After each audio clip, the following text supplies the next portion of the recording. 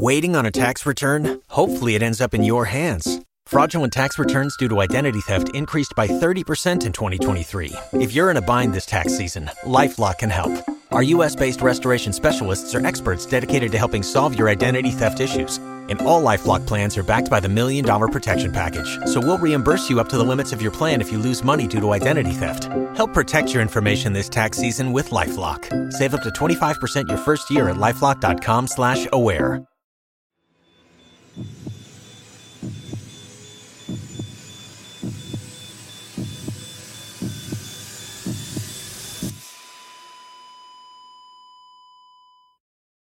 Our episodes deal with serious and often distressing incidents. If you feel at any time you need support, please contact your local crisis centre. For suggested phone numbers for confidential support, please see the show notes for this episode on your app or on our website.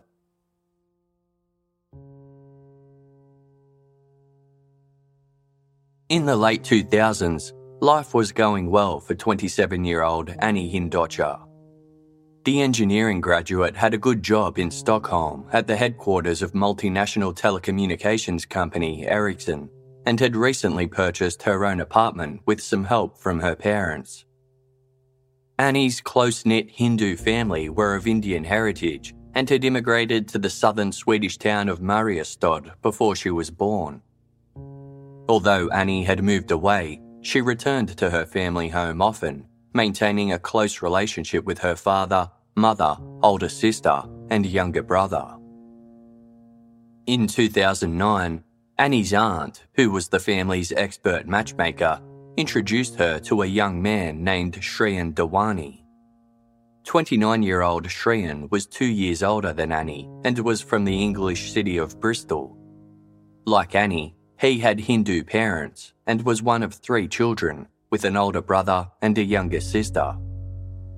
Shreyan had an economics degree from Manchester University and worked for his family's successful business running nursing homes throughout England's West Country. Although Anni and Shreyan lived in different countries, they soon struck up a long-distance friendship. During a visit to London, Anni went on her first date with Shreyan. They attended a West End performance of The Lion King before having dinner at an upmarket fusion restaurant. The couple had a wonderful time, with Shreyan particularly liking the way Anni made him laugh. Despite the long distance, their relationship blossomed over time. In February 2010, Anni decided to relocate to the United Kingdom, a move that would help develop her connection with Shreyan. Her father Vinod and mother Nilam gave her their blessing. Anni quit her job at Ericsson, and on March 1, she moved in with her cousin in Luton, a large town about 50 kilometres northwest of London. Shortly after the move, Anni called her parents to announce that things were going well with her and Shreyan, and that she had been welcomed by his family. Several weeks later, Vinod and Nilam travelled to the UK to meet Shreyan's parents. It was a whirlwind visit that included afternoon tea, a tour of Bristol, and dinner at an Indian restaurant. By the end of the evening, everyone agreed that the meeting had gone well. On June 10, Shreyan took Anni to Paris on a private jet. After gifting Anni a designer dress and Christian Dior shoes, Shreyan took her out for dinner at the Ritz Hotel. Instead of dessert, Anni was presented with a diamond engagement ring worth £25,000. The couple began planning their wedding. They initially wanted to get married in Dubai, but after an impromptu visit to India, they fell in love with Mumbai and decided to have the wedding there instead. Anni and Shreyan planned to have 4 traditional Hindu ceremonies, but because these wouldn't be legally binding, they would make the marriage official at a UK registry office after their honeymoon. On Thursday, October 28, 2010, the wedding festivities began at Mumbai's Renaissance Hotel. The lavish celebrations lasted for 3 days, costing the Hindocha and Dewani families around £200,000 altogether. The wedding concluded on Saturday, October 30, with a reception held by the Dewanis. Photos captured the newlyweds beaming, with Anni dressed in a blue and green sari and Shriyan wearing a silver outfit with a scarf that complemented his bride's clothing. After the reception, the couple farewelled their loved ones, with Anni and her family weeping as they said their goodbyes. Shriyan had intended for their honeymoon destination to be a surprise, but before he could tell Anni where they were going, his mother let it slip that he had booked a trip to South Africa.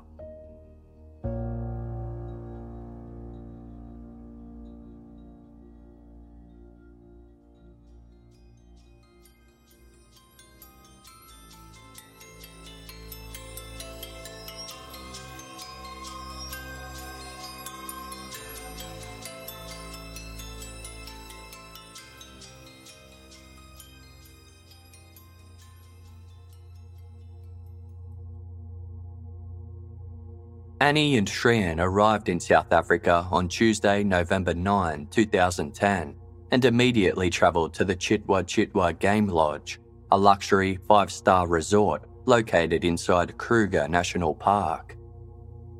The couple spent 3 days visiting the park's famed sights and animals. On Friday, November 12, Anni and Shriyan caught a flight from Johannesburg to Cape Town, where they would spend the remainder of their holiday.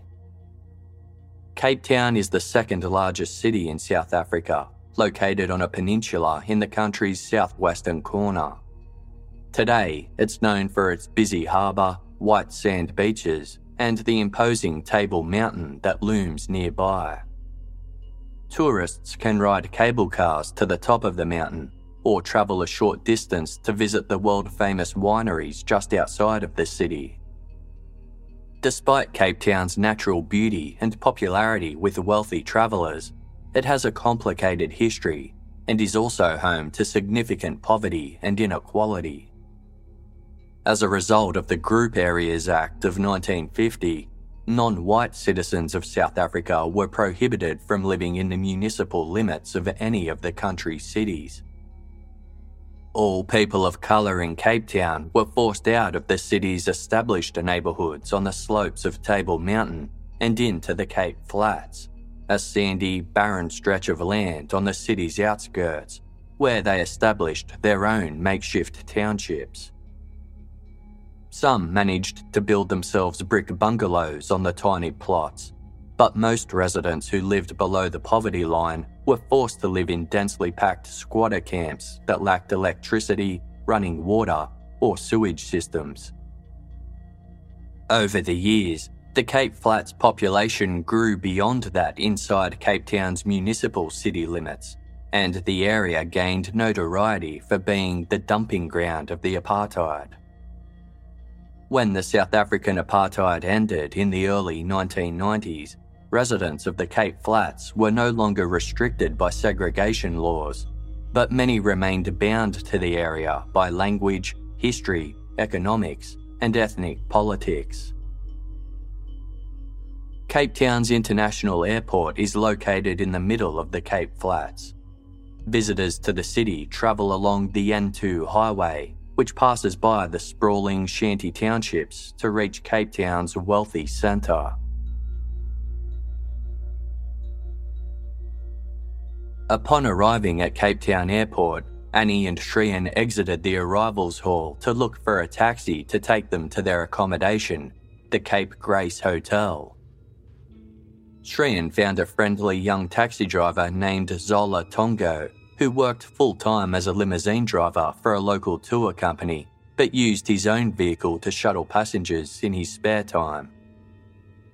Tongo loaded the newlyweds and their luggage into his grey Volkswagen Charan minivan and drove them the 20-minute journey to their hotel.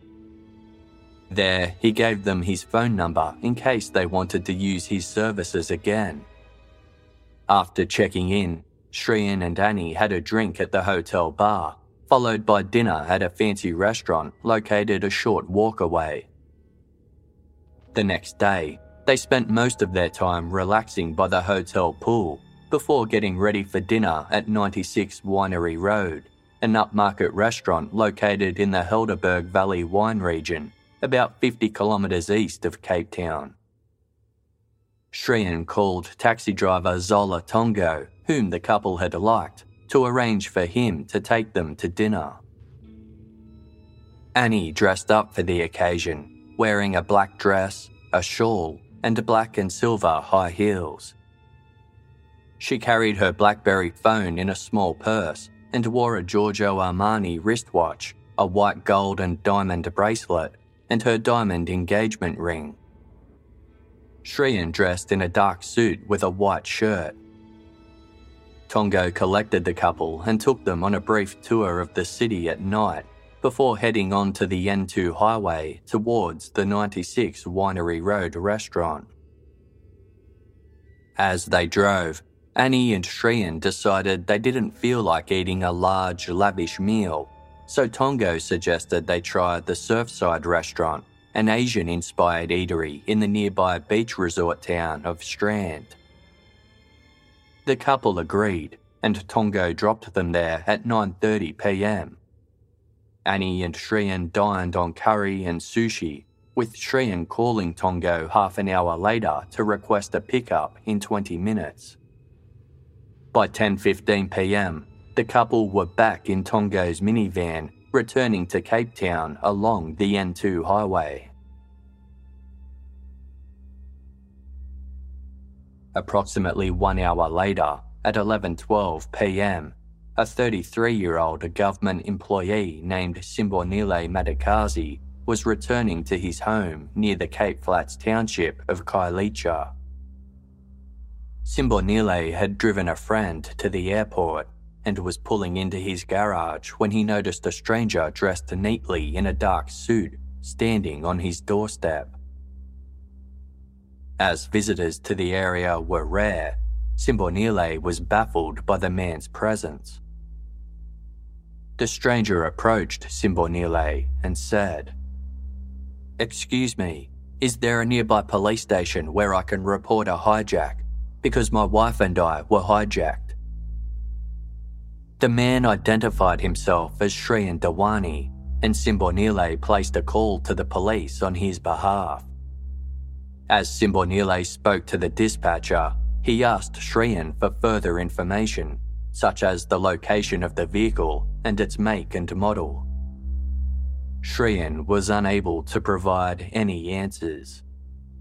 He paced back and forth outside Simbonile's garage, crying softly until the police arrived 15 minutes later.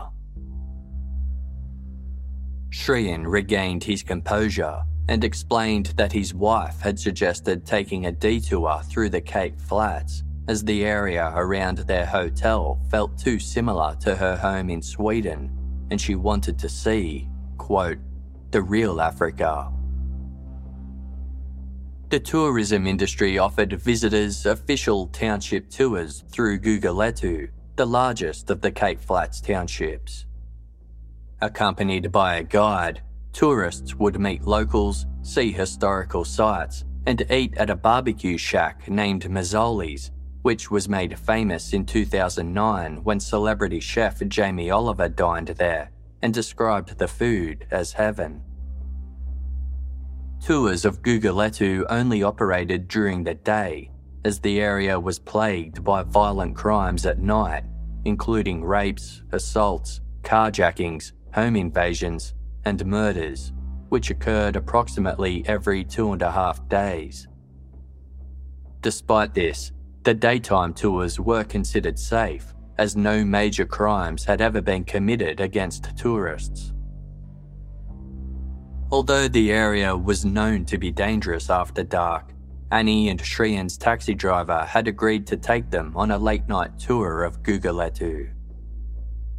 According to Shrien, as they were passing the international airport, Tongo's minivan exited the N2 highway, first turning left and then turning right onto Klipfontein Road, one of the main thoroughfares through the Guguletu township. They then drove past the Guguletu cemetery before making a few turns to drive past Mazzoli's, the barbecue restaurant made famous by Jamie Oliver. At that point, it was almost 11 p.m. and the streets were quiet. Then, just as Tongo was about to turn right back onto Klipfontein Road, a man leapt out and violently banged a handgun against the minivan windscreen. Another man suddenly opened the driver's door and forced Tongo out of the vehicle and into the back, where the couple were sitting. The man then jumped behind the wheel, while the carjacker with the gun took the front passenger seat. As they sped off down the road, Anni began to scream and cry. Shrian attempted to shield her with his body, but the gun-wielding carjacker pressed the weapon against Shrian's temple and stole his watch, which was valued at £2,000. Shrian also handed over between 5,000 and 6,000 South African Rand in cash, or the equivalent of $400 to $500 Australian dollars. Anni was forced to hand over her Giorgio Armani watch and white gold diamond bracelet. After handing over their valuables, Shrian begged the carjackers to let him and his wife go. A distraught Anni spoke in the Indian language of Gujarati to let him know that she had hidden her engagement and wedding rings. Shrian attempted to hide his mobile phone in his trousers so he could later call for help, but one of the carjackers noticed and confiscated the device. The carjacker then held his gun to Shrian's temple and stated, "Lie to me again, and I will kill you both." The driver continued north for several minutes before pulling over to the side of the road and forcing Tongo out of the van. With the newlyweds still inside, the driver then continued down the street at high speed, smashing over speed bumps and swerving erratically. The faster he drove, the louder Anni screamed. The carjackers took Anni and Shrian back onto the N2 highway and headed away from Cape Town, deeper into the Cape Flats. After about 7 minutes, they exited the highway at Baden-Powell Drive and headed into the Kailicha township. The armed carjacker continued to press his weapon against Shrian's head, but assured him they had no intention of harming the couple and only wanted the minivan. Shrian clung to Anni and repeatedly begged to be released. Approximately 20 minutes after the carjackers had thrown Tongo out of the van, Shrian was forced at gunpoint to climb out the back passenger window of the moving vehicle, leaving his wife behind. He found himself nearly 20 kilometres from where Tongo had been ejected. Shrian stumbled along for about 300 metres until he came to an intersection. The streets were quiet, so he knocked on doors looking for help, which is when he encountered Simbonile Matakazi. Shrian was driven back to the Cape Grace Hotel by the police while a search was initiated for the minivan. At the hotel, Shrian phoned his family in the UK to inform them what had happened and that Anni was still missing. Soon after, another police car arrived at the hotel carrying Tongo.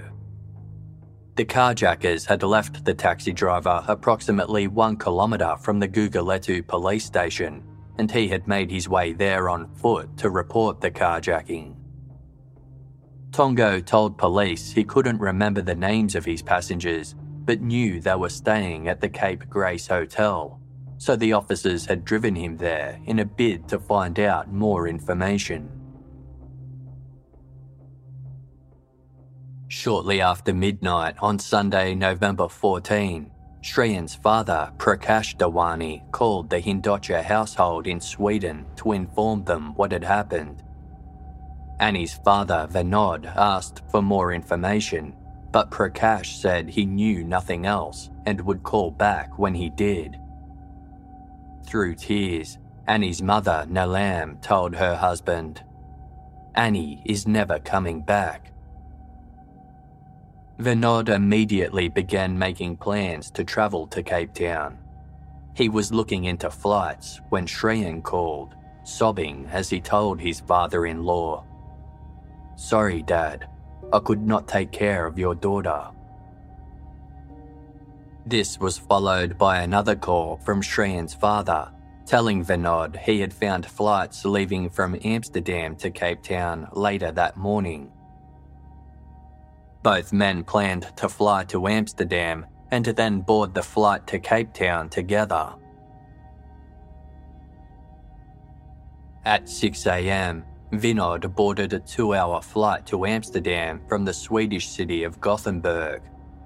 This was incredibly difficult for him, as he was out of contact with his family for the entire duration. When Vinod finally landed in Amsterdam, he found a payphone and called his brother Ashok. He heard crying and wailing, followed by Ashok stating, "They shot Annie."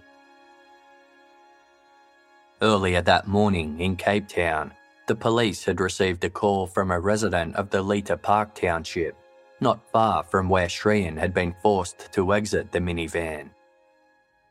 The resident had noticed a grey Volkswagen minivan parked adjacent to an empty, weed-covered field. The vehicle was an unusual sight in the area, and curious neighbours had peered through the windows and noticed there was a body inside. At 8 a.m, police had arrived at the scene and immediately noticed that blood had seeped out of the rear right-hand door of the minivan and was pooling on the asphalt below. They opened the door and found Anni Hindocha's body sprawled on her back across the blood-stained back seat, with what appeared to be a bullet wound in her neck. A bullet was lodged in the back of the rear right seat, and gunpowder residue was found in various parts of the minivan. Beneath Annie's body, officers found her wedding and engagement rings stuffed into the small gap between the seats. Annie had been killed by a single gunshot fired at close range, between 5 and 10 centimetres away. The bullet had entered Annie's neck and had grazed her hand along the way, indicating she had been in a defensive position at the time of her death. Although there were no signs of sexual assault, marks from someone's right hand were found on her lower left leg. A pathologist report concluded that Annie's death had occurred in a matter of heartbeats. A 21-year-old student who lived less than 100 metres from the spot where Annie's body was discovered later came forward to contradict the findings that Annie hadn't been sexually assaulted. She said she had gone to look at the minivan when the police arrived and had been standing just 5 metres away when officers opened the vehicle door. The student claimed that Annie's head was by the door and her knees were bent up, with both legs apart. Her dress appeared to have been pulled up around her waist, and her underwear had been dragged down below her knees. The student told the Telegraph newspaper, quote, "It looked to me very strongly that they had done something to her. I couldn't say if they raped her, but she had definitely been attacked. That I am sure about." Cape Town police denied that Annie had been found in such a state. The crime was described by Cape Town's mayor as a blow to all Cape Townians and South Africans, while tourism officials urged visitors to be vigilant and only travel with tour guides. Local taxi drivers queried why Zola Tongo had taken his passengers to such a dangerous part of the city so late at night, with one telling the media, "It is a dangerous place at night, and every driver would know.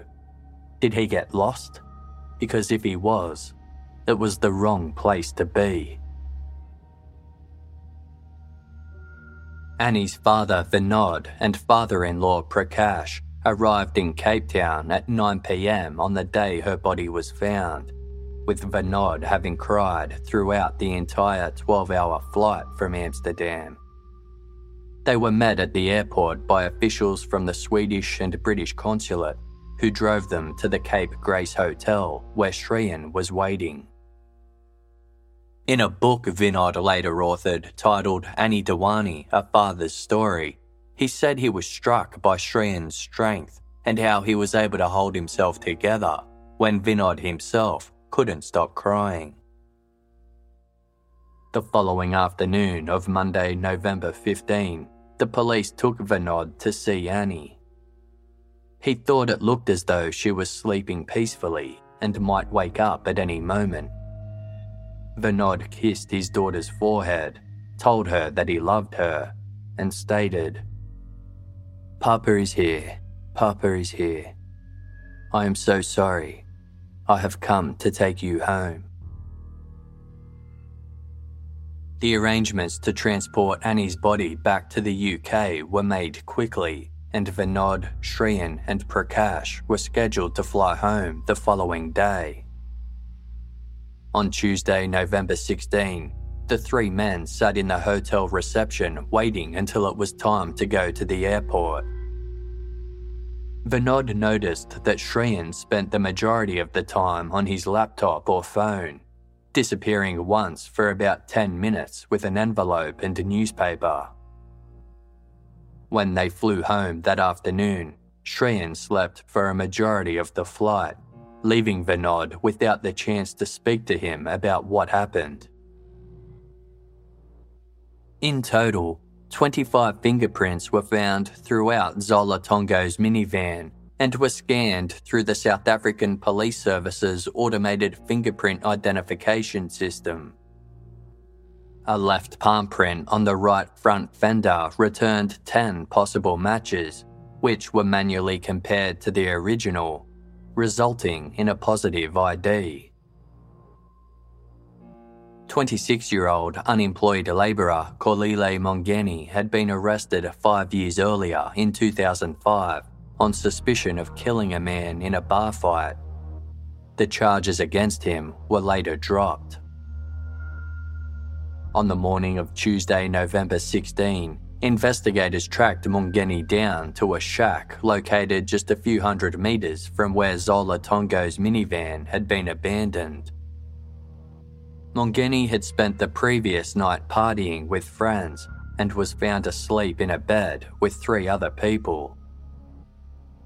Police woke Mongeni and read him his rights before placing him under arrest and conducting a search of the shack. Stuffed between the bed's mattress and its frame, they found a Nokia mobile phone. When asked who owned the phone, Mongeni replied, "It belongs to the taxi driver."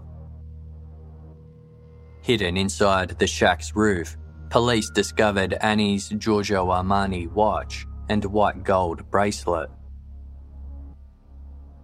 Mongeni was taken in for questioning and soon admitted to being present for the carjacking and murder of Anni Hindocha. He denied being responsible for Anni's death, instead placing the blame on a man named Umziwamadoda Kwabe. Mongeni agreed to accompany the officers to various scenes of the crime and talk them through the events. He pointed out the locations where the minivan had been hijacked, where Zola Tongo and Shriyan Dewani had been ejected, and where stolen items had been hidden. The police then drove Mongeni through the Kailicha township in an attempt to track down his alleged accomplice, Umziwamadoda Kwabe, but were unable to locate him. Afterwards, Mongeni was taken to the holding cells at the Directorate for Priority Crime Investigation in Belleville. 2 days later, on Thursday, November 18, police located alleged gunman Umziwamadoda Kwabe. The 27-year-old married father of 3 had no criminal record, but was known within the Kailicha township as being a small-time drug dealer. Police took Kwabe in for questioning, where he quickly confessed to his involvement in the fatal carjacking. He also revealed the location of a 7.62mm Norinco pistol he had since offloaded to a friend, and a drain where he had disposed of the cartridge from the bullet that had killed Anni Hindocha. Police were able to recover both items and confirm Kwabe's pistol to be the murder weapon. Despite confessing to a number of aspects relating to the crime, Kwabe insisted that he hadn't shot Anni and that it was his accomplice, Kolile Mongeni, who had killed her. In a surprising twist, Kwabe claimed that he and Mongeni had been recruited to carry out the crime by a man named Monde Mblombo and the taxi driver who had been escorting the foreign couple throughout the city, Zola Tongo. 31-year-old Monde Mblombo worked at the reception desk of a luxury hotel called the Protea Coliseum Hotel. He and Kwabe had first met a decade earlier when they were both working with an educational project for youths from the Cape Flats townships. The two men had fallen out of touch in 2006, but suddenly bumped into one another again on November 1, 2010. They chatted for a while and exchanged phone numbers, with Kwabe instructing Mblombo to call him if anyone was ever bothering him. Almost 2 weeks later, on Friday, November 12, Kwabe claimed Mblombo had called to say he had a job that needed to be done, and subsequently put Kwabe in contact with Tongo. On Thursday, November 18, police tracked Monde Mblombo down and placed him under arrest. He quickly confessed to his involvement with the carjacking, and investigators then turned their attention to Zola Tongo, who they initially believed to have been a victim of the crime. That same day, Tongo retained the services of a lawyer, claiming he did so out of fear that the police planned to assault him. On Saturday, November 20, under advice from his lawyer, Tongo handed himself in. Meanwhile, Shriyan Dewani had requested that his wife's funeral be held in England so that his family and friends could attend, and the Hindochas agreed. In the lead-up to the event, several of Anni's loved ones noted that Shriyan was behaving strangely. Her father Vinod had noticed the peculiar behaviour since Cape Town, where Shriyan had displayed little grief or tears over Anni's death and didn't voice a desire for his wife's killers to be caught. Instead, Shriyan had spent almost all of his time either on his laptop or mobile phone. The day before Anni's funeral, Shriyan informed the Hindochas that a pizza party would be held in Anni's honour that night, which offended Vinod. Another clash also occurred at the funeral home. Hindu custom dictates that only women can dress the body of a deceased female, so Anni's sister Anni and her cousin Sneha planned to undertake this role. Anni had been particularly close to Sneha, who was just 1 year younger than her. The pair were best friends since childhood, and when Anni moved to the UK, she had lived with Sneha. When Sneha and Anni arrived to dress Anni in preparation for her funeral, Shriyan was already there with his mother and aunt, which was highly unusual. During the dressing process, Shriyan threw a temper tantrum, shocking even his own relatives. Anni's parents had hoped to spend a few moments alone with Anni before her funeral, but when Anni asked Shriyan if this was possible, he refused. Anni later addressed the matter with the funeral director, who said the Hindochas were welcome to visit Anni's body 30 minutes prior to the ceremony. At 9:30 a.m. on the day of the funeral, a number of Annie's relatives arrived to place letters they had written inside her coffin, and the family then held hands around her, taking it in turns to offer blessings. Anni was Vinod and Nilam's second child, born between eldest daughter Ami and son Anesh. In their Hindu faith, all women were considered to be the embodiment of the goddess Lakshmi. As such, Vinod and Nilam considered Anni a blessing. She followed in her father's footsteps by pursuing a career in engineering and took a break from her studies in 2006 to take care of her mother after she was diagnosed with cancer.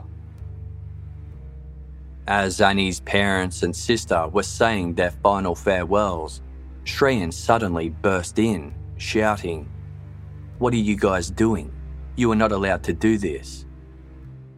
An argument ensued until Shreyan's brother forced him to leave, but there wasn't enough time left for Ami to say goodbye to her sister.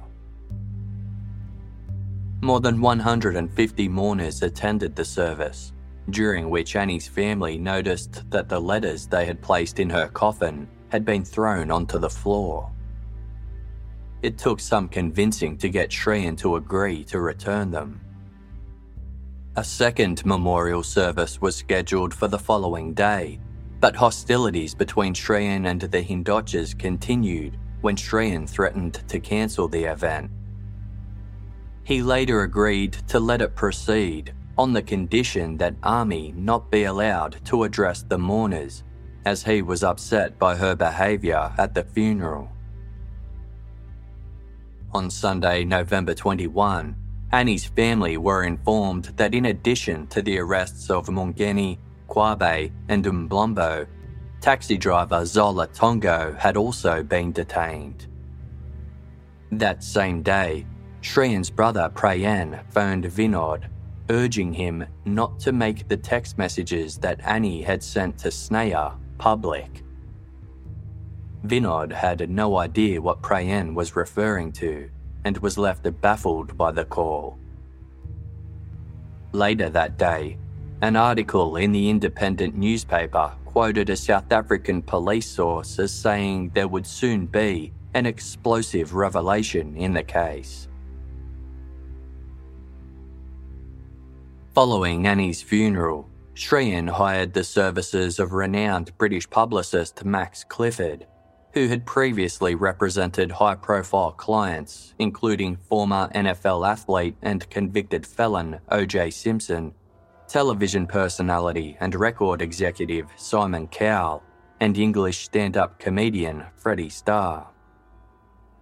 On Monday, November 22, it was requested that Annie's father, Vinod, attend a meeting at Max Clifford's office. Shreyan wasn't present for the meeting, but his brother Prayan was. Prayan recorded the meeting on his mobile phone, during which he asked Vinod such questions as, "Do you like your son-in-law?" Vinod found the entire experience to be strange and absurd. The next day of Tuesday, November 23, the promised explosive revelation in Annie's murder investigation was published in a number of English newspapers. According to reports, Umzi Wamadoda Kwabe had told Cape Town police that he and Kolile Mongeni had been hired because, quote, "there was a husband who wanted his wife to be killed." Almost immediately after Shreyan's possible involvement was made public, an article ran in tabloid newspaper The Daily Mail with the headline, "Father of shot bride, I love Shreyan like a son." It was clear to Vinod that his recorded conversation with Prayan had been used for the piece. Shreyan defended himself publicly, telling the Sun newspaper, "I searched high and low for my perfect partner. Annie was the one. Her looks, her laughter, her personality, her spirit, everything about her was right for me." Why would I want to kill her? People who suggest this could not have seen us together. Saying I was somehow involved defies logic. Annie wasn't on any life insurance policies, and we hadn't even made a will. I had no motive, financial or otherwise. I loved her, and still love her. Shreyan also amended some of the details he had previously provided about the night of the carjacking. While he had initially told police that it was Annie's idea to visit the Cape Flats, he now claimed that it had been Tongo's suggestion, explaining, "We were on our way home to our hotel when our driver asked whether we'd like to see some African dancing on our way. It was late and we were hugging each other on the back seat and going through photographs from the safari trip we'd just been on. We weren't really thinking of anything but each other and sort of said, whatever." Although Shreyan had told police that he'd been forced out of the window of the moving van 20 minutes after Zola Tongo was ejected, he told The Sun that the vehicle had actually pulled over more like 40 minutes after Tongo's release. When the carjackers realised the child locks were activated and the back doors couldn't be opened, he had been dragged out of the window, kicking and screaming. Shreyan claimed he was then thrown on the ground and could do nothing but look on helplessly as the minivan disappeared with his wife inside. Annie's parents had long harboured concerns about their daughter's relationship with Shreyan, beginning with the couple's engagement, which Vinod detailed in his book, Anni Dewani, A Father's Story. When Vinod and Nalam were leaving Bristol after their initial meeting with Shreyan's family, the Dewanis had presented them with a large silver dish, known as a thali, which was stuffed with fruits and nuts and had a bronze statue of Ganesh in the middle. In Hindu culture, this gift is traditionally presented to symbolise an engagement agreement between two parties. Vinod was confused about the gift, as he had only met Shreyan twice and would have preferred if the young man had approached in the traditional way. He would have also liked to have spoken with Annie first to see what she wanted. Not wanting to offend the Dewanis, he and Nalam accepted the gift and departed for the airport. Annie had been equally caught off guard and spent weeks deliberating over what to do. Finally, in early May, she decided that she did want to marry Shreyan. After her final wedding reception, Annie had told her parents that she had been trying to convince Shreyan to take her to the Indian state of Kerala for their honeymoon, so his choice of South Africa had seemed strange. When Shreyan had been implicated in Annie's murder, Annie's best friend and cousin, Sneha, revealed to the Hindochas that Annie and Shreyan had been having relationship problems for some time. She claimed that during the months they were in Mumbai planning their wedding, they had started arguing frequently. Annie had accused Shreyan of being possessive and controlling, and in turn, Shreyan had consistently reprimanded her over minor issues, such as how she placed her dirty clothing in the laundry basket. Prior to the couple's engagement, some of Annie's family members were told that Shreyan had health problems and was receiving hormone treatments for infertility. However, Sneha told the Hindochas that Annie suspected this was a lie constructed by Shreyan to deflect from the fact that he had no sexual interest in her. Since the beginning of their relationship, they had slept in separate beds, leading Annie to worry that Shreyan didn't find her attractive. According to Sneha, Annie had repeatedly confided that she regretted getting engaged to Shreyan and had tried to call off the wedding on 3 occasions. Each time, Shreyan had persuaded her to change her mind. Annie expressed concern that she wouldn't find another partner and felt pressured by the amount of money her parents had already spent. Shortly before the wedding, she sent Sneha a text message that read, "I don't want to marry him. I'm going to be unhappy for the rest of my life. One cannot even hug him. We have nothing in common." When the wedding ceremonies were underway, Anni told Sneha that she and Shriyan had decided to act happy, even though they weren't. He showed no signs of returning to the funny and loving person he was when they first met, instead criticising Anni's appearance and saying that one of her saris didn't look very proper. Anni hoped Shriyan's behaviour would improve after the wedding and agreed to Sneha's suggestion to get a divorce if it didn't. When Anni learned that Shriyan would be taking her to South Africa for their honeymoon, she sent a text message to Sneha that read, "I don't want to go anywhere with him." Sneha had urged Anni to go in an attempt to resolve the couple's issues and offered to send her money for a flight home if she was still unhappy a few days into the trip. After Anni arrived in South Africa, she messaged Sneha to say that the relationship was going better than before.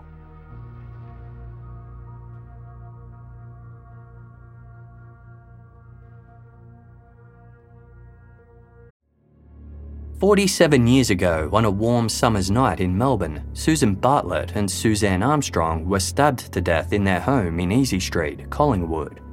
Suzanne's 16-month-old son was asleep in his cot at the time. To this day, the Easy Street murders is still one of Australia's most confronting cold cases. No one has ever been charged, and critical questions remain unanswered. Journalist Helen Thomas has been investigating Susan and Suzanne's deaths for more than a decade, initially for the Australian Broadcasting Corporation's Background Briefing program, and then for her book, Murder on Easy Street. Now Helen has delved into the case again for a brand new original podcast made for Casefile Presents. Search Casefile Presents The Easy Street Murders wherever you get your podcasts, or binge the entire series for free on the iHeartRadio app. In early December, Vinod Hindocha received a phone call from South African police requesting that he return to Cape Town as a matter of urgency. Upon his arrival, investigators revealed that due to admissions made by taxi driver Zola Tongo, they had reason to believe that Shriyan had indeed orchestrated Anni's murder. According to Tongo, when he first picked the couple up from the Cape Town airport and dropped them at the Cape Grace Hotel, Anni went inside to the hotel lobby. Shriyan stayed behind and asked Tongo if he knew anyone who could help him take a client off the scene.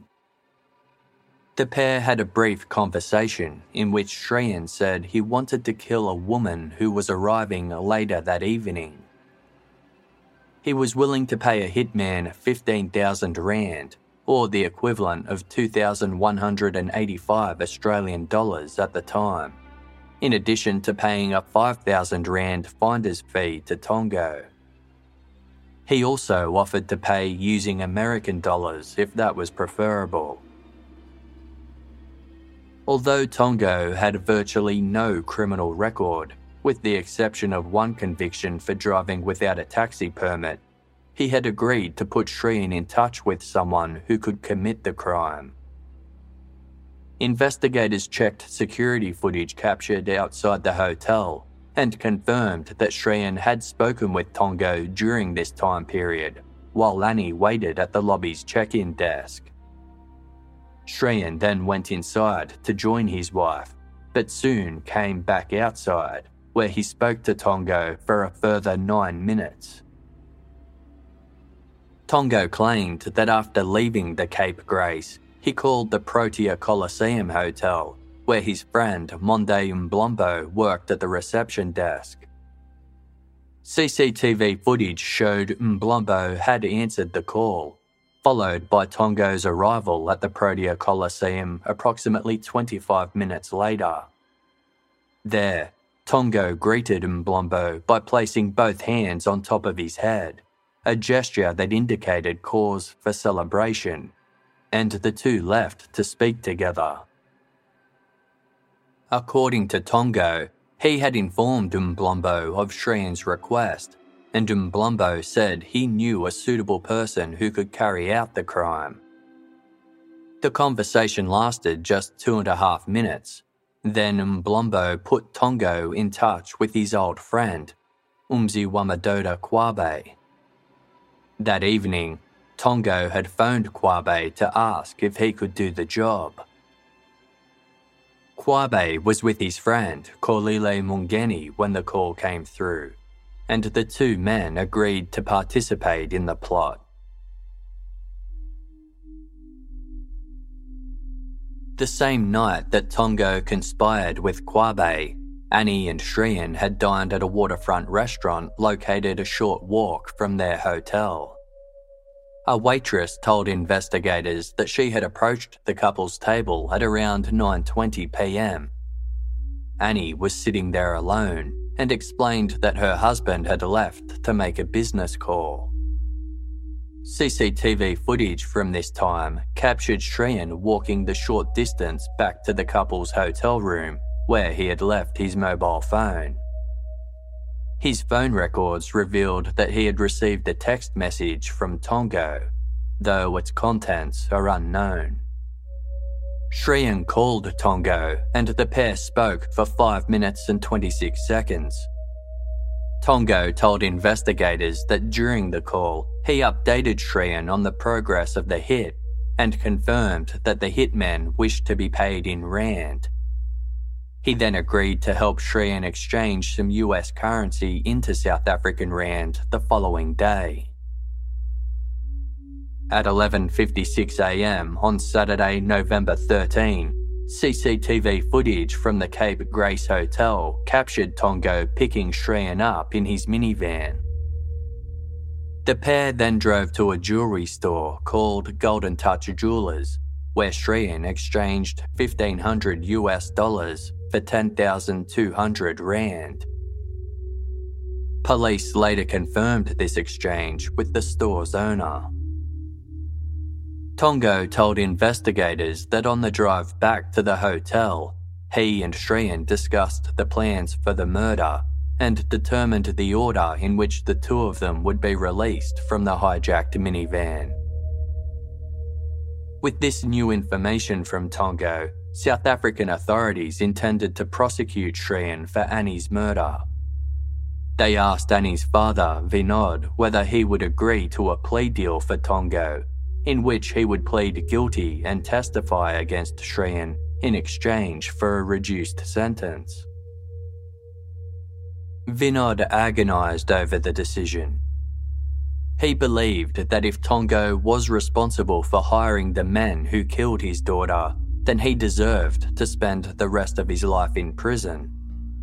However, after much consideration, Vinod agreed to the request, and Tongo's plea deal was formalised on December 5, 2010.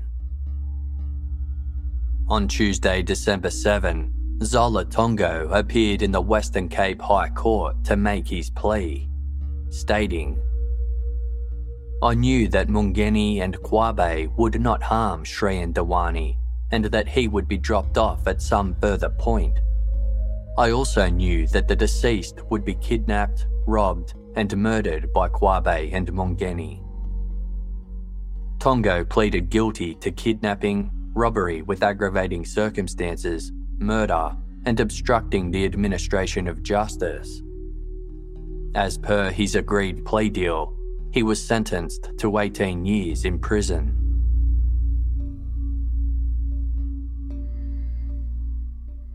Immediately after Tongo's testimony, the South African Police Service forwarded an arrest warrant for Shrian Dewani to the Foreign Assistance Division of Scotland Yard in London.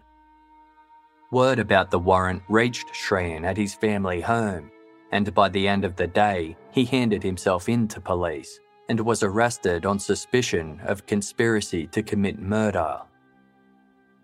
3 days later, Shrian appeared in the United Kingdom's High Court. He was granted bail on the condition that he wear an electronic tag, comply with the curfew, and report daily to police pending extradition hearings, which were scheduled for early 2011. Shrian maintained his innocence, with his lawyer issuing a public statement that read, "My client is devastated by Anni's murder and the false allegations that have been made against him, and welcomes the chance to clear his name through the courts." Shrian's arrest was major news in South Africa, where the nation's media accused him of trying to exploit the country's high murder rate by having his wife killed there. Almost 6 months earlier, South Africa had hosted the world's most prestigious international soccer competition, the FIFA World Cup, prompting over 300,000 tourists to flock to the country. Anni's murder reignited old concerns that South Africa would be perceived by foreigners as a dangerous place. Some of the nation's public figures shared their concerns, with a representative from the Congress of South African Trade Unions stating, "Anni Hindocha's murder appears to have been planned on the assumption that hijacking and murder are believed to be so commonplace that it would be easy to stage a murder and then claim it was another normal criminal act."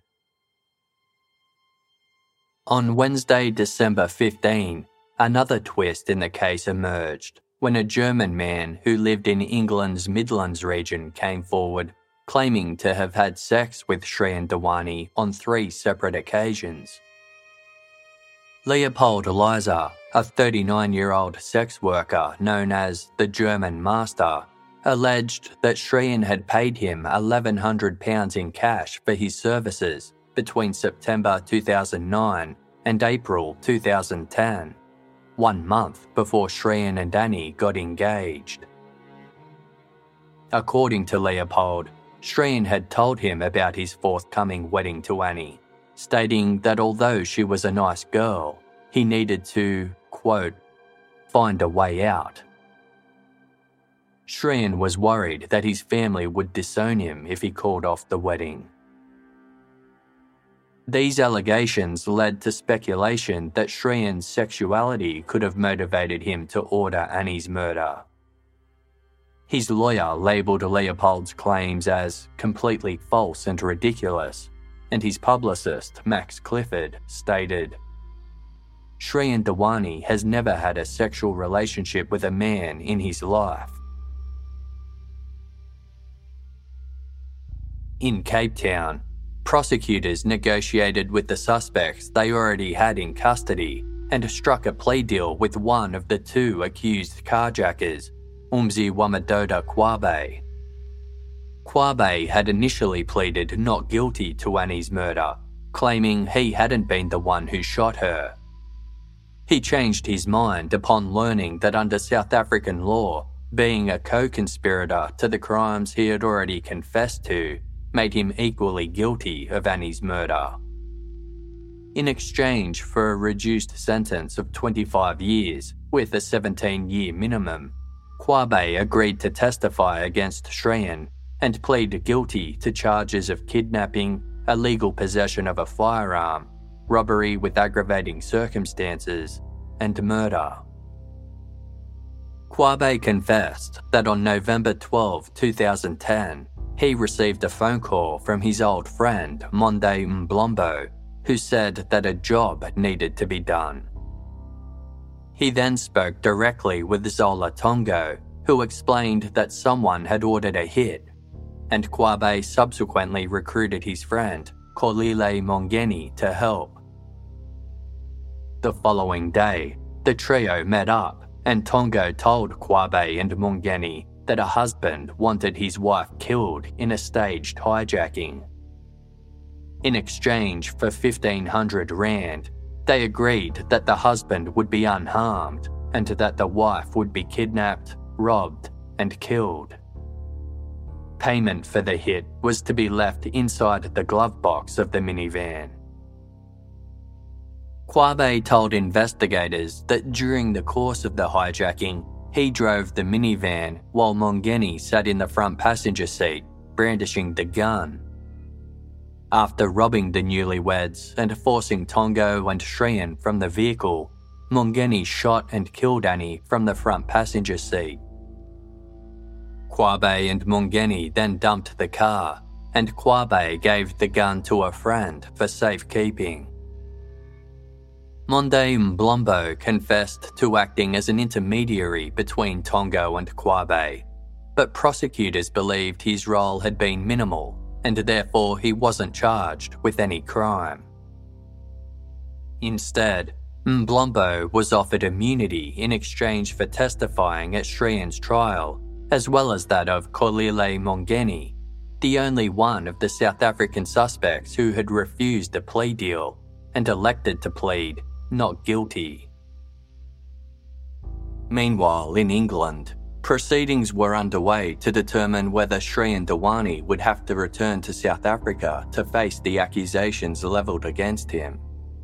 South African authorities argued that Shreyan's alleged involvement in the crime explained why he had employed a local taxi driver instead of using his hotel's airport shuttle service, and also explained how he had escaped from the hijackers unscathed.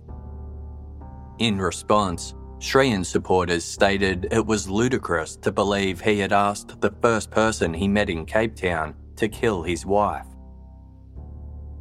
A preliminary extradition hearing was initially scheduled for February 2011, but Shreyan failed to appear, citing mental illness. The court was told that he had consumed 46 different pills, though Shreyan's doctor denied this had been a suicide attempt. 2 months later, on April 20, 2011, Shreyan was detained at a Bristol psychiatric hospital under the Mental Health Act. His defence team continued to fight the extradition process, claiming that their client was mentally unfit to stand trial. They also argued that Shreyan would face violent sexual assault and the risk of HIV infection in a South African prison. Nevertheless, on August 10, 2011, British Judge Howard Riddle ruled that Shreyan should be extradited, stating that he had confidence in the South African justice system. The paperwork was sent to the UK's Immigration Minister and then Home Secretary, Theresa May, for final approval. The Hindocha family presented a petition featuring more than 11,000 signatures to Theresa May, urging her to agree to the extradition. On September 28, 2011, May agreed that the extradition order was valid and that Shreyan should be sent to Cape Town. Despite South African officials making assurances that Shreyan's health would be protected, his legal team continued to insist he was not mentally fit to make the journey. Ultimately, England's High Court agreed that Shreyan should remain in the UK until his health improved. The drawn-out process took an emotional toll on the Hindocha family. On November 13, 2011, they held a candlelit vigil in their hometown of Mariestad to commemorate the 1-year anniversary of Anni's murder. While the extradition hearings continued, on March 29, 2012, BBC current affairs program Panorama broadcast an hour-long feature about the hijacking case titled The Honeymoon Murder. In the episode, experts examined the evidence collected by South African police and discovered a number of inconsistencies, particularly in relation to the state's forensic evidence. Anni's autopsy stated that she had likely been cowering in a defensive posture at the time of her death. But when UK Home Office pathologist Dr. Richard Shepherd viewed the case file, he found no evidence to indicate such a thing. Instead, Dr. Shepherd believed that the lack of blood spatter on the back of the passenger seat suggested Anni had been sitting up and leaning forward at the time she was killed. Additionally, The two hijackers had each presented a different story as to how Anni was killed. Upon Kolile Mungeni's arrest, he had claimed that Umziwamadoda Kwabe had approached Anni via the rear passenger door and shot her during a tussle over her handbag. Kwabe denied this version of events, claiming that Mungeni had shot Anni while he was sitting in the front passenger seat, a claim that was later deemed to be incompatible with the forensic evidence. South African investigators had concluded that Anni had been killed by a bullet fired from between 5 and 10 centimetres away. This was contested on Panorama by Mark Mestaglio, a leading firearms expert at the UK's Forensic Science Service. He found that the size and pattern of the gunshot and residue indicated a firing position of less than 5 centimetres. Mestaglio suspected that the gun went off when pressed right up against Anni, perhaps during a struggle. Angela Shaw, one of the UK's leading experts on gunshot residue, told Panorama that the South African police had failed to test the hijacker's clothing and much of the taxi for gunshot residue. This meant she was unable to determine where the shooter had been positioned at the time Anni was shot. Several gaps in Zola Tongo's story were also pointed out, including his claim that Shreen had said he wanted a client killed, instead of simply naming Anni as his victim. Commentators from South Africa's criminal justice system expressed concern over how quickly Tongo's plea deal was arranged, with a former acting High Court judge stating, "It seemed to me that the National Prosecution Service was under some political pressure to get some result as soon as possible." William Booth, chair of the country's Criminal Law Committee, said, "In South Africa, things are not happening as they should. I don't believe the prosecution authorities are checking up on their evidence beforehand. It's like, we've got to nail somebody, so let's just go for it." Panorama also spoke to witnesses who had encountered Anni and Shreen in South Africa. The waitress who served the couple on their first night in Cape Town stated that they showed little affection to one another, which was unusual compared to other honeymooners she had waited on. Simbonile Matakazi, the local man who had helped Shreen call police after the hijacking, said that he believed Shreen's distress after the crime had been genuine. Simbonile had been surprised when he found out that Shreen was accused of being involved with the murder plot. Anni's family were upset by the Panorama episode, viewing it as a trial by media before Shreen had had his day in court. While Kolile Mungeni awaited trial in South Africa, he was diagnosed with a malignant brain tumour. Court proceedings were delayed as he underwent surgery and recommenced in August 2012. By then, Mungeni was significantly underweight and required the use of a walking frame. His lawyers claimed the confession he had made during his first police interview shouldn't be admissible in court, as it was made under duress after Mungeni had been tortured by the police. The trial judge, Robert Henny, found no evidence of assault or coercion by the police and ruled that the confession was admissible. Umziwamadoda Kwabe and Monde Mblombo both testified at the trial that they and Mungeni had come to be involved in the hijacking via taxi driver Zola Tongo. Kwabe said he and Mungeni had first met up with Tongo on the afternoon before the murder to discuss their plan for the hijacking. This was confirmed by 2 eyewitnesses who saw the 3 men sitting in a car together on the day in question. Kwabe told the court that on the night of the hijacking, Mungeni had shot Anni after Tongo and Shreen had been thrown out of the minivan. He and Mungeni then collected their payment from the passenger seat, only to find it was 5,000 rand short of the amount they had requested. The two then retrieved the spent cartridge and threw it down a drain before abandoning the vehicle. A longtime friend of Mungeni's named Lukaya Basela testified that in the early hours after the murder, Mungeni had arrived at his house with Tongo's stolen mobile phone. Later that day, Mungeni confessed to Lukaya that he had robbed and shot a woman. 2 days later, the police found Mungeni in Lukaya's home, where Anni's Armani watch and white gold bracelet had been hidden in the roof. Mungeni claimed that the witnesses were lying and denied having any involvement in the crime, instead providing an alibi for the night of the murder. Judge Henny ultimately rejected the alibi, asserting that it didn't match the evidence presented by the prosecution. He found Mungeni guilty of all charges except kidnapping, citing that kidnapping was part of the murder plot and would therefore be a duplication conviction.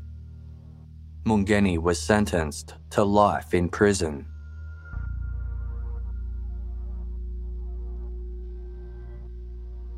In England, Shrian's defence team continued to argue that their client still wasn't well enough to be extradited to South Africa. In July 2013, Judge Howard Riddle again ruled that Shrian be extradited, but Shrian appealed the decision. 3 months later, several judges questioned whether it might be unjust and oppressive to send Shrian back to South Africa before his mental health issues had cleared. Yet another hearing took place on January 31, 2014, but on this occasion, the judges rejected Shrian's appeal and upheld Judge Riddle's ruling.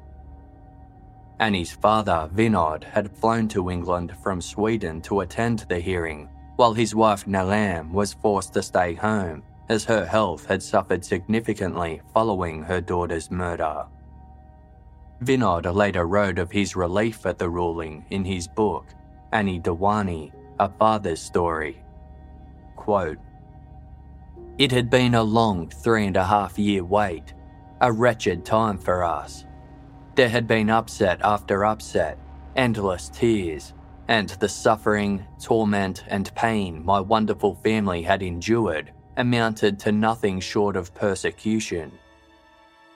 All we had ever asked for was the truth. The one person who could help us had remained 6,000 miles away from his accusers for all that time. Now, the wait was over." Authorities in South Africa were required to make special arrangements for Shrian's return. He was to be flown to Cape Town on a private charter plane at the cost of almost 3 million South African rand, or the equivalent of approximately 247,000 Australian dollars. Rather than being held on remand, he would be staying at the Valkenburg Psychiatric Hospital, where a private room would be redecorated in anticipation of his arrival. On April 7, 2014, Shrian Dewani arrived in Cape Town, where he was arrested and charged with conspiracy to commit kidnapping, robbery with aggravating circumstances, kidnapping, murder, and obstructing the administration of justice.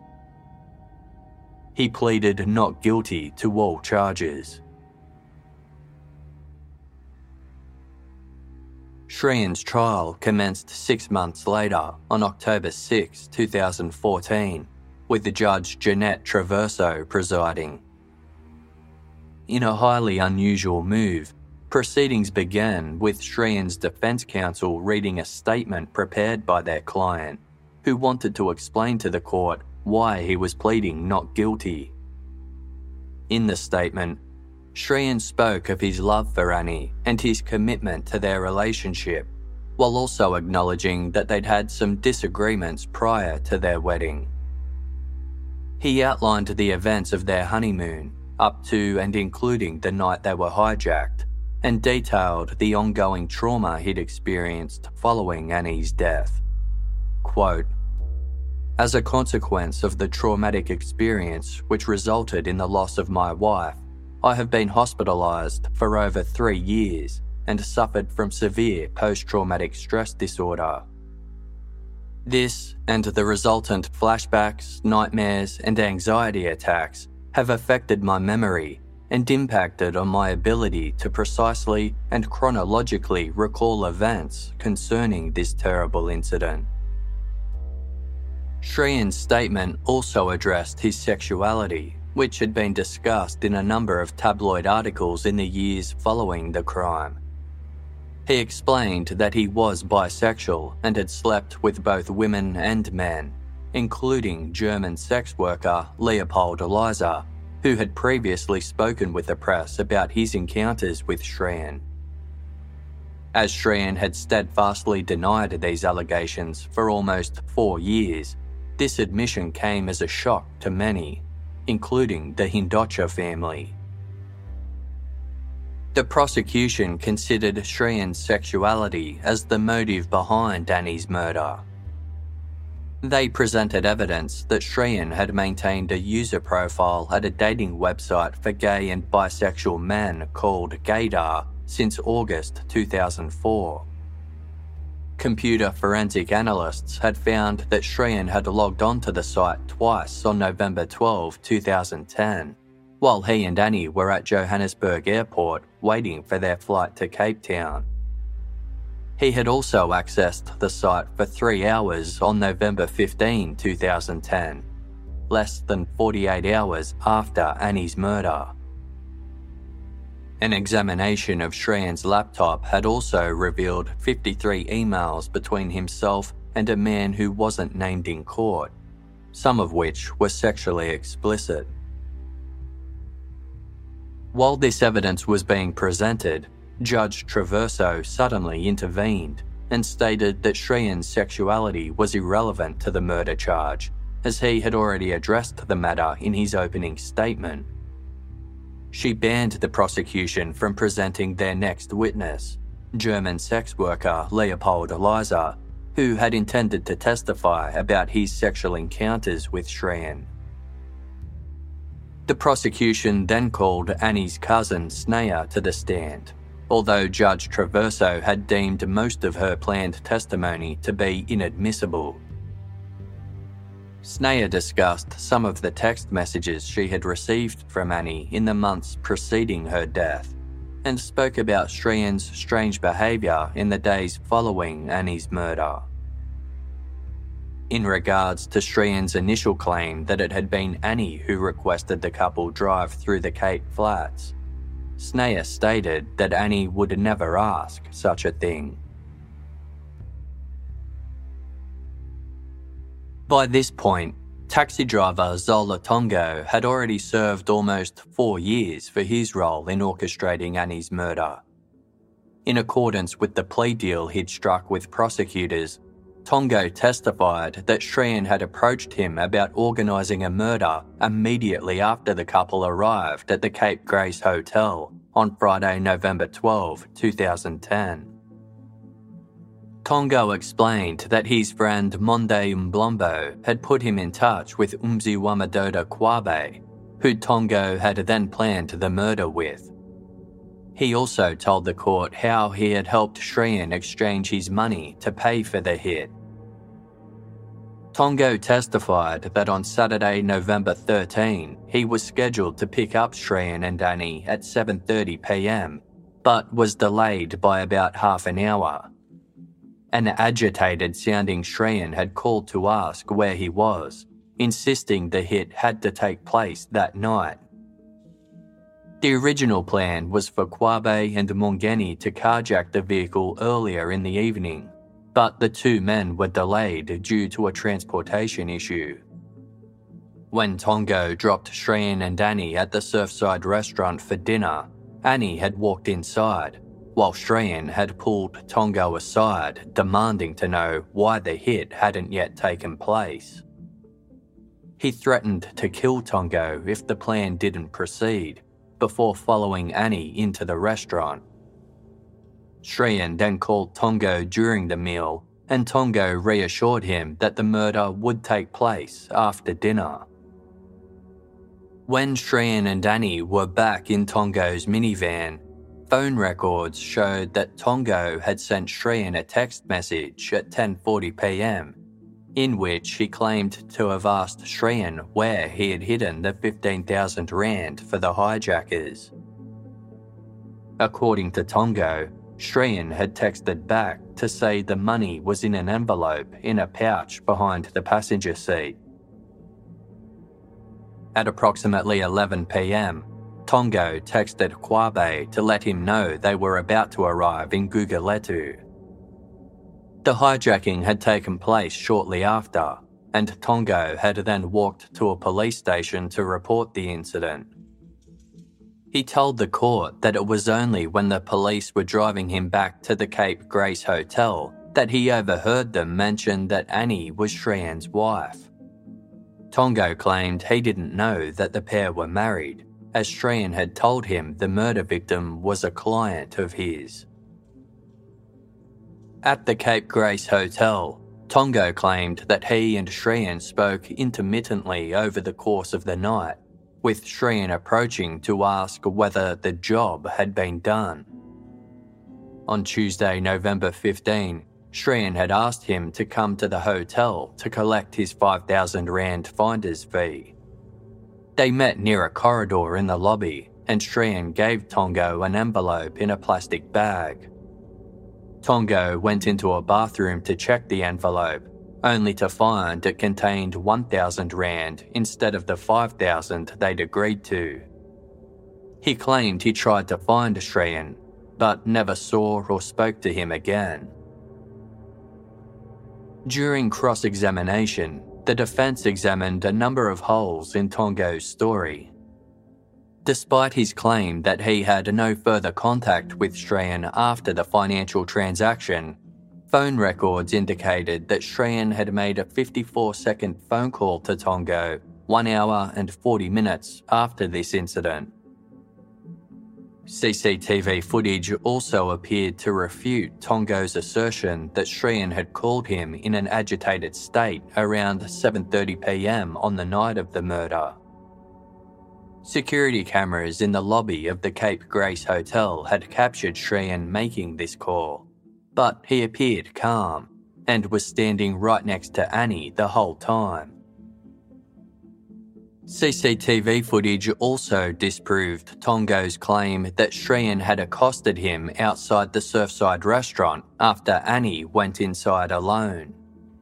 Security cameras had captured Shreyan walking ahead of Anni, who was trailing behind, and a waiter had confirmed to BBC Panorama that Shreyan had entered the restaurant first. The defence insisted that Shreyan had only ever contacted Tongo to book taxi appointments, as he and Anni had liked his friendly personality and were happy to have him chauffeur them around Cape Town. In regards to the US dollars that Tongo had helped Shreyan exchange, the defence said that Shreyan planned to use the money to book a scenic helicopter trip to surprise Anni, which cost around 10,000 rand. Tongo was helping him arrange the helicopter ride, which explained why Shreyan had met with Tongo the night before the murder, as well as the various text messages sent between the two. Monde Mblombo, the man who had introduced Tongo to the hijackers, was also called to testify on behalf of the prosecution. Mblombo stated that Tongo had told him that a husband wanted his wife killed, which contradicted Tongo's claim that he didn't know Anni and Shreyan were married. Mblombo had been offered immunity in exchange for his testimony, as investigators thought his role in the plot was minimal. However, while he was on the stand, it was revealed that his involvement went further than police had initially believed. On the night of the murder, CCTV footage from the Protea Coliseum Hotel where Mblombo worked recorded him talking on the phone to Tongo and making several statements that sounded as though he was in charge, such as, This is how it's going to happen. During cross-examination, Mblombo's evidence unravelled, and he started to contradict himself on every aspect of his earlier police statements and the testimony he gave at Kolile Mungeni's trial. In the end, Judge Traverso rejected Mblombo's immunity and declared him to be a self-confessed liar. Regardless, South Africa's National Prosecution Service never brought any charges against him. Umziwamadoda Kwabe's testimony resulted in further inconsistencies. Kwabe claimed that 10,000 rand had been stashed behind the passenger seat as payment for the hit, which he and Mungeni had split.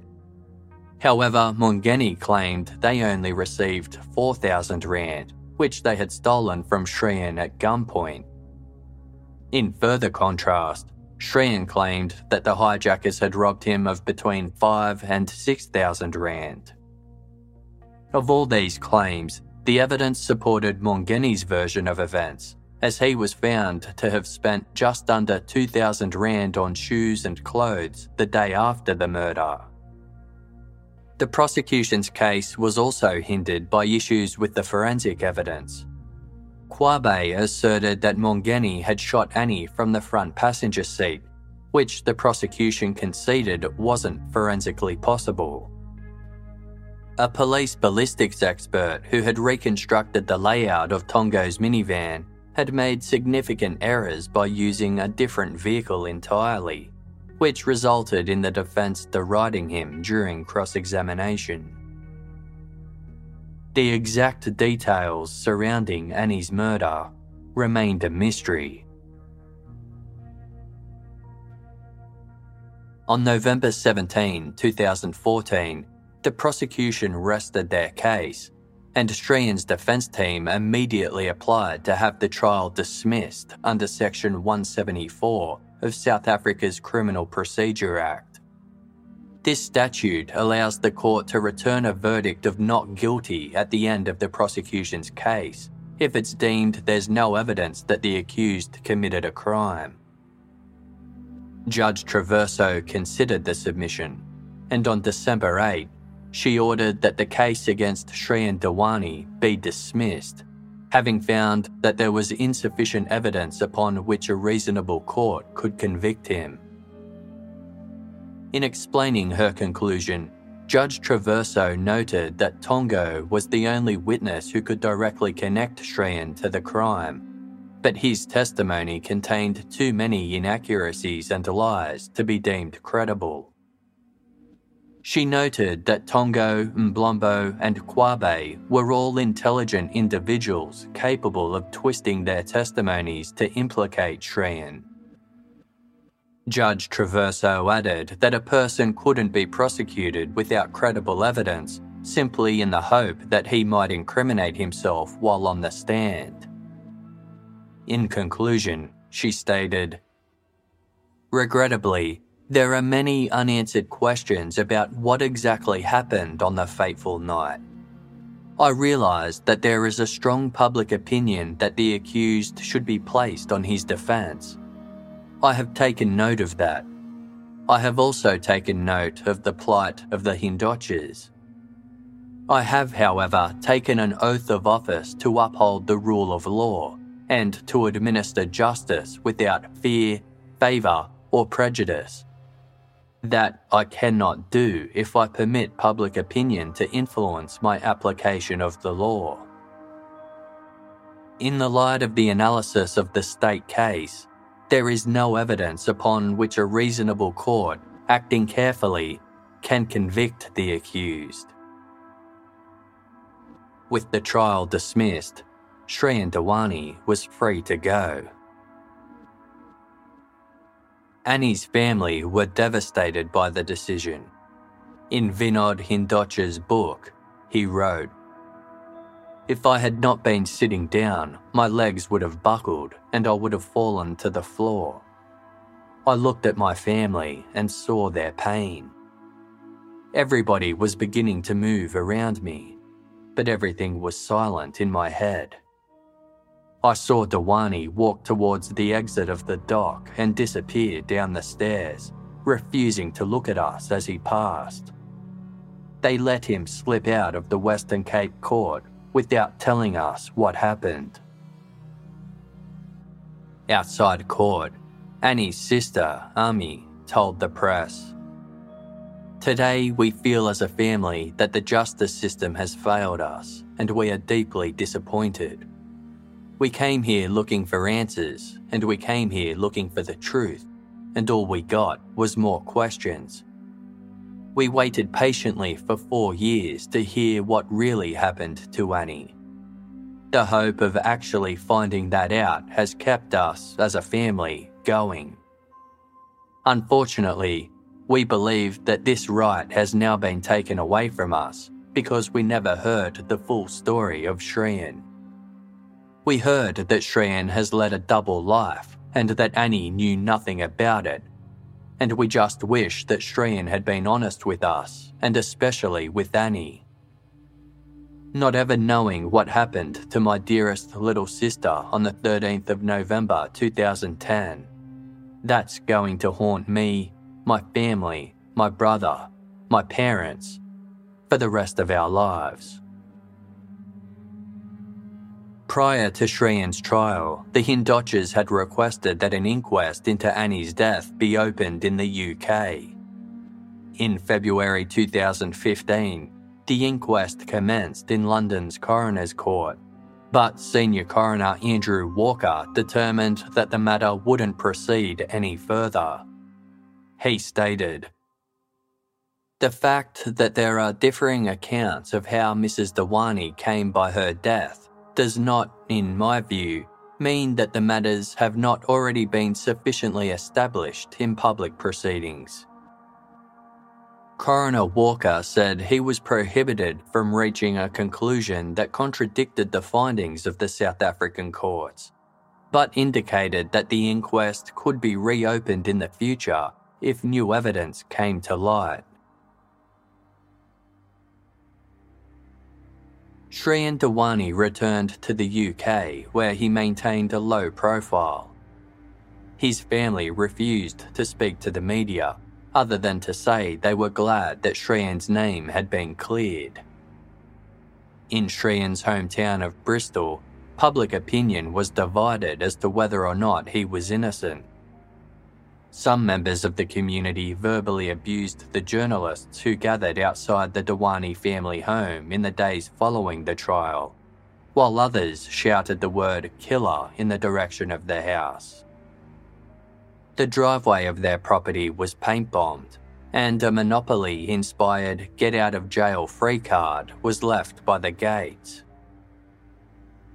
Kolile Mungeni died in the hospital ward of Goodwood Prison as a result of his brain tumour after serving just 2 years of his life sentence. In September 2016, intended prosecution witness Leopold Eliza, the sex worker who had previously engaged in sexual activity with Shreyan Dewani, died by suicide. A police investigation revealed that Leopold had been suffering from stress as a result of the trial. In 2018, it was reported that Shreyan was in a relationship with a man and the pair were living together in West London. On September 6, 2019, Zola Tongo became eligible for parole after serving half of his 18-year sentence. He submitted his parole application in May 2019, with the board expected to make a decision the following month. As South Africa employs a restorative justice program to help inform parole hearings, Anni's father, Vinod, returned to the country to speak with Tongo. Details of their meeting haven't been publicly revealed, but South African newspaper IOL quoted Vinod as stating, "We didn't get what we wanted. He's still not telling the truth." As of the release of this episode, there has been no news regarding Tongo's possible parole. Monde Mblumbo has never been charged in relation to Anni's murder, and Umzi Wamadoda Kwabe remains behind bars.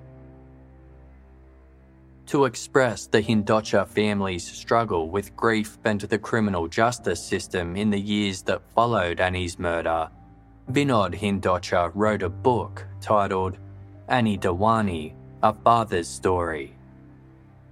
Towards the book's conclusion, Vinod expressed his relief that Anni's marriage was never legally formalised, writing, "You remained a Hindocha, one of us, not one of his." The month after the book was published, Vinod was fixing an elevator near his hometown of Mariestad when the chain slipped, sending him hurtling to the ground.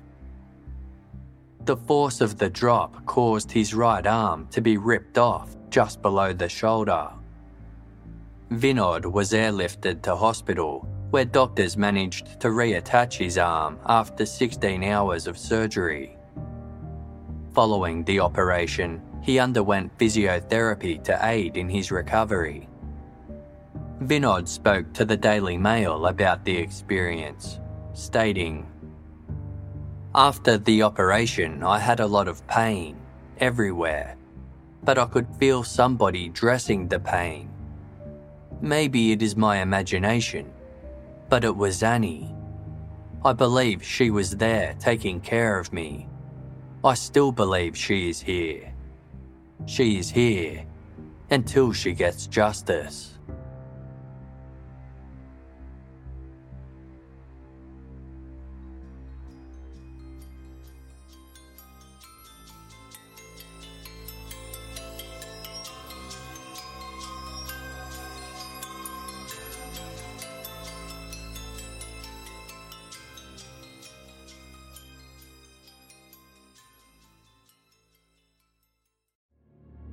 "47 years ago, on a warm summer's night in Melbourne, Susan Bartlett and Suzanne Armstrong were stabbed to death in their home in Easy Street, Collingwood. Suzanne's 16-month-old son was asleep in his cot at the time. To this day, the Easy Street murders is still one of Australia's most confronting cold cases. No one has ever been charged, and critical questions remain unanswered. Journalist Helen Thomas has been investigating Susan and Suzanne's deaths for more than a decade, initially for the Australian Broadcasting Corporation's background briefing program, and then for her book, Murder on Easy Street. Now Helen has delved into the case again for a brand new original podcast made for Casefile Presents. Search Casefile Presents The Easy Street Murders wherever you get your podcasts, or binge the entire series for free on the iHeartRadio app.